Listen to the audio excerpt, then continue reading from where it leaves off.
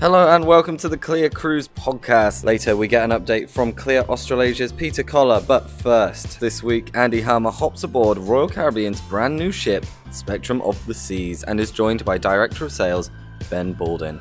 Enjoy.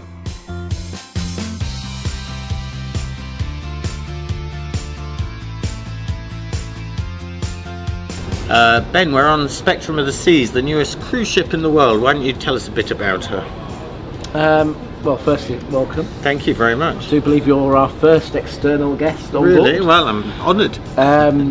So, yes, Spectrum of the Seas, the latest addition to our fleet, the first Quantum Ultra class ship. So, she obviously has three siblings that are all Quantum class. This ship is a little bit different, partly because it's made specifically for the Chinese market. Right. And we've got a very high-end suite class area on here that hasn't been present on the previous Quantum class ships, but having seen it, it's a really nice addition to the proposition.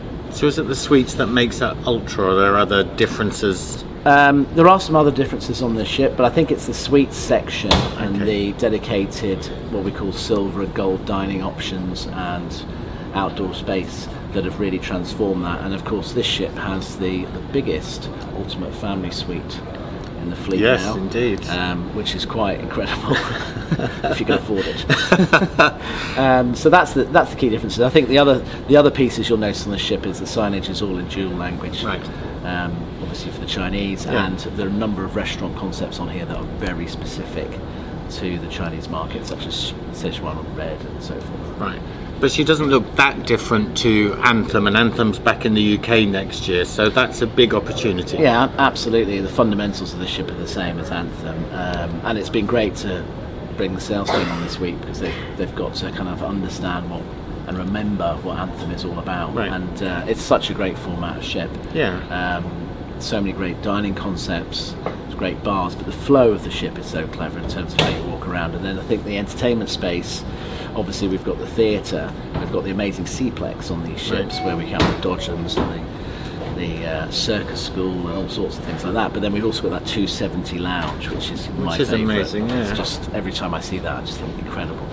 So does Anthem coming out of the UK allow you to talk to different customers maybe, or attract a different type of guest?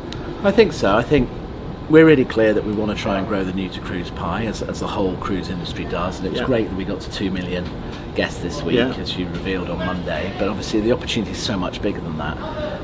I think what Anthem does from our perspective is it gives us a chance to really slam dunk some new to cruise families and guests over the line. I think if you come on this ship, you can't help but not have a phenomenal time. Accommodation is first class, the size of the staterooms is amazing, quality of food, the choice, the breadth of entertainment and everything else. It's like, this is a phenomenal vehicle for us to really convince new to cruise families to cruise with us again and again. And ex-UK is still a really important part of the UK market for you?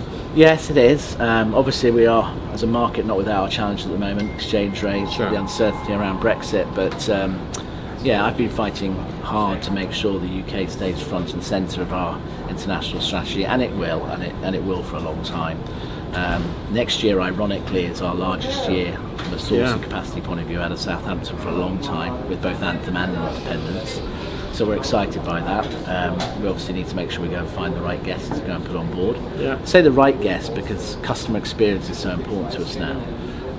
We're starting to get really laser focused on who we want to bring on board and who we think is the right guest for Royal Caribbean in the future. We've done lots of research around who our guests are and what they like. They like the bigger ships, they like the breadth of entertainment, and they still like the idea of cruising in the Caribbean one day, and they love the sunshine. So getting people in Southampton with a really great new to cruise offer and then promoting them onto our other fleets and getting the chance to go and see Perfect Day and Coco Key and so forth is really important to us. And you've been with the company a few years now, and you've seen a few new ships joining the fleet. Do you have a favourite? Depends through which lens I look. Sure. So my favourite is the Quantum class ships. Before this one, I'd have said to you, Ovation is my favourite. I think this is nicer than Ovation because I think you just learn each time you do a new one, and I have to say this is probably right up there. I think if you were to ask my kids, they would tell you that Symphony, hands down, is the right product. And I think if I was going on holiday for my family unit with 3 small boys to trade on board with me, it's like definitely we'd probably go Oasis class. They would, just for the sheer breadth of stuff to do. Well, good luck with Anthem next year. No, thank you. Looking forward to having it back in Southampton. Obviously, it gives us a great opportunity to bring all of our agents and trade partners back on board to remind them of how great a product that is as well. Thank you very much. Thank you, Andy. That's nearly all for this week, but before we go, here's the latest from Clear Australasia's Peter Collar. Peter. Thanks, Toby. Now, cruising's equally about the destinations they visit as it is about the great ships and river vessels that people enjoy. And this week, Dunedin ecotourism operator Perry Reid has been chosen to front an international social media campaign that will showcase the Otago Peninsula's unique landscape and wildlife to the world.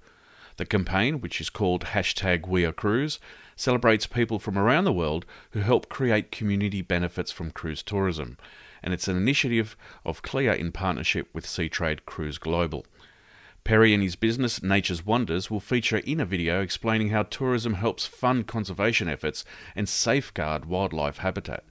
The company welcomes international visitors to view the Otago Peninsula's colonies of penguins and seals, while at the same time helping to protect the area and fund the restoration of native vegetation. Now, Perry says that the area is not only special to New Zealand, but throughout the world, and that the cruise ship passengers that visit are helping with the conservation process. And that's not only financially, it's also by spreading the word. They're literally taking the message to the world. Clear Australasia's Managing Director Joel Katz said Nature's Wonders was the first business in the Southern Hemisphere to be featured in the We Are Cruise campaign. And he goes on to say that the aim is to celebrate people and businesses that help support the cruise industry, while also creating benefits for their local communities. In fact, cruise tourism injects more than $490 million into the New Zealand economy each year and supports more than 9,000 full-time jobs for New Zealanders.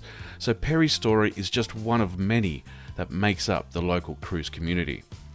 The video featuring Perry and Nature's Wonders is now appearing on key social media channels in New Zealand and internationally. And if you'd like to view the video, you certainly can. Just visit our news section at cruising.org.au. That's all from us this week. Thanks to Ben and Andy for joining us. What did you think of this week's episode? Will you be heading aboard Spectrum anytime soon? Let us know by using the hashtag ClearPod, that's CLIAPOD, and we'll see you next week. My name's Toby Cruz. Happy cruising.